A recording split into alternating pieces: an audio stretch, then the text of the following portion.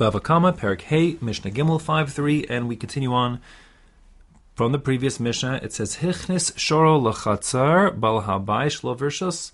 If you have two neighbors, let's call them, Reuven and Shimon, and Reuven brings his cow into Shimon's backyard without permission, and then Unagacho Shoro Shel Bal Habayis, and then the Shimon's bull goes and attacks Reuven's cow. Osha Nashcho Kalbo Shel Bal Habayis, or if Shimon has a dog and the dog attacks the cow and the dog bites the cow, Pater, in all those events, Shimon is exempt from paying for damages caused by his animals, because what in the world is Reuven's cow doing in his backyard?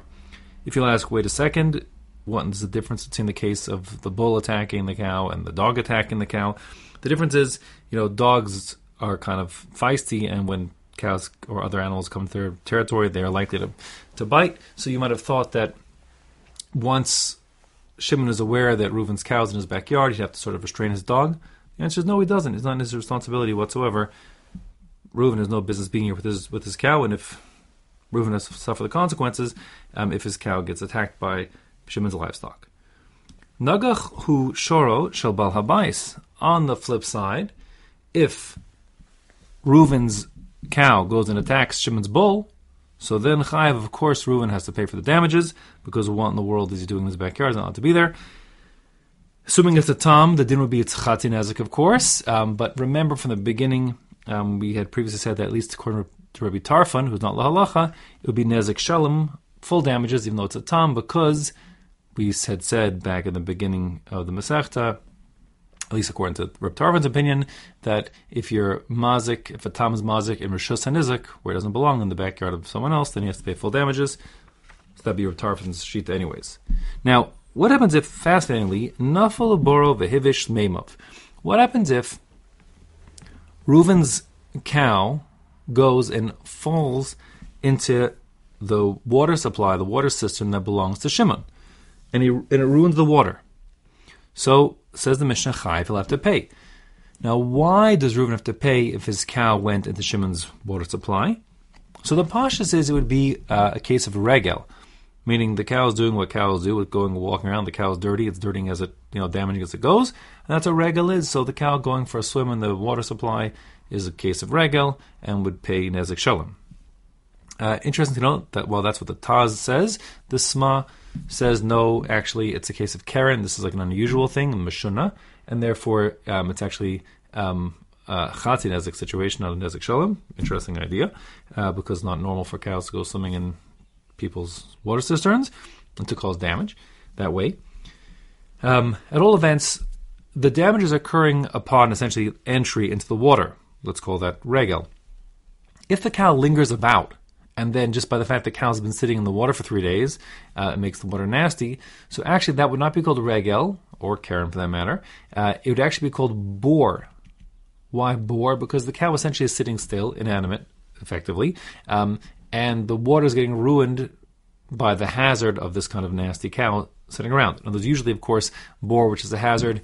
It's like a person's animal interacts with the hazard. But here, what you have is the water interacting with the hazard staying put, and it's inside the water. Okay, so it's a little weird, but that would be bore. Now, worth noting, therefore, that as we said before, and we'll see more in this is explicitly in this parak later on, the drasha is shor v'lo adam chomor v'lo kelim, that a person who creates a hazard through bore doesn't actually pay for damages that his bore inflicts on non-animals. And that being the case, although the drasha says kelim, included in that would be water. And therefore, if the damage that occurs to the water supply came from the cow just sitting around doing nothing and functioning as a hazard, through bore, actually, Reuven would not pay Shimon for the damage to his water, because if you damage water with bore, you're actually off the hook. Okay, now, what happens if, before the cow went jumping into the water supply there, you had the father or the son of Shimon who lives there, going for a swim inside the cistern? And true, this is nothing with fathers or sons. It could be anybody, his best friend. The point is just that usually who would be swimming in the local, who would be in the water supply there, getting water or swimming, whatever the story is, someone who lives there, father or son, for example. So then, if the cow essentially jumps on the person and kills him, then Misham Esa Kofer, then the owner, Reuven, who let his cow go into Shimon's backyard, and which pounced on the Shimon's father or son, will have to pay Kofer.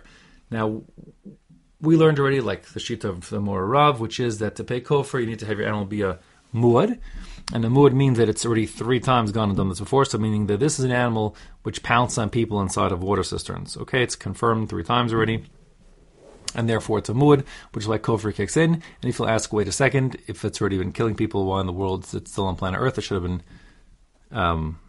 niskal a long time ago.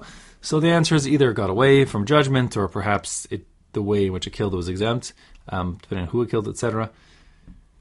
Whatever the case is, according to Rav, it had to have a muad situation, and it would have to be essentially that the cow, has pounced people before, and in 3 times already, and the owner knows that, and therefore Reuven, the owner, is fully responsible to pay Kofer.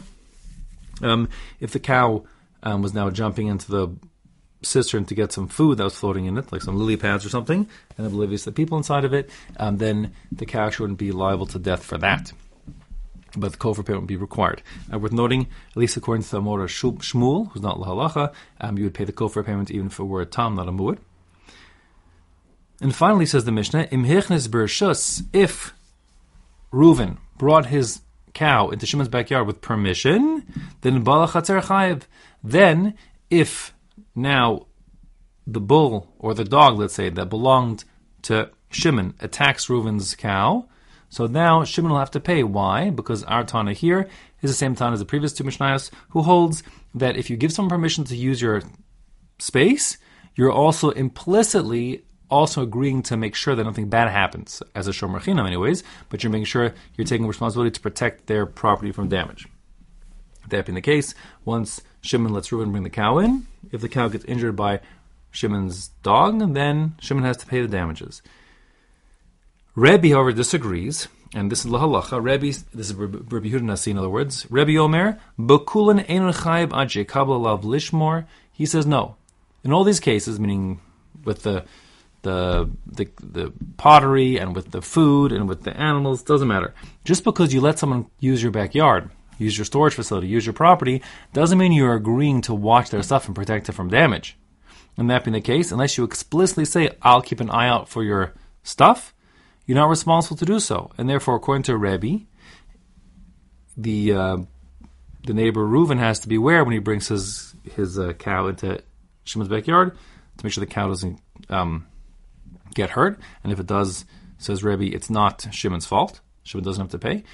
But the converse is also true, that if Reuven's cow ends up goring Shimon's bull or stepping on, Shimon's dog's, paw or something, causing damage, so Shimon actually has no claim on Reuven.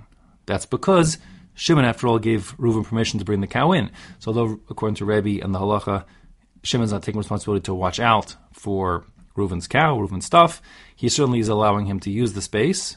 Shimon's allowing Reuven to use the space, and therefore, if something happens to Shimon's stuff, it's really not Reuven's fault because he did it with permission, and therefore there'll be no claim to make restitution from Reuven to Shimon.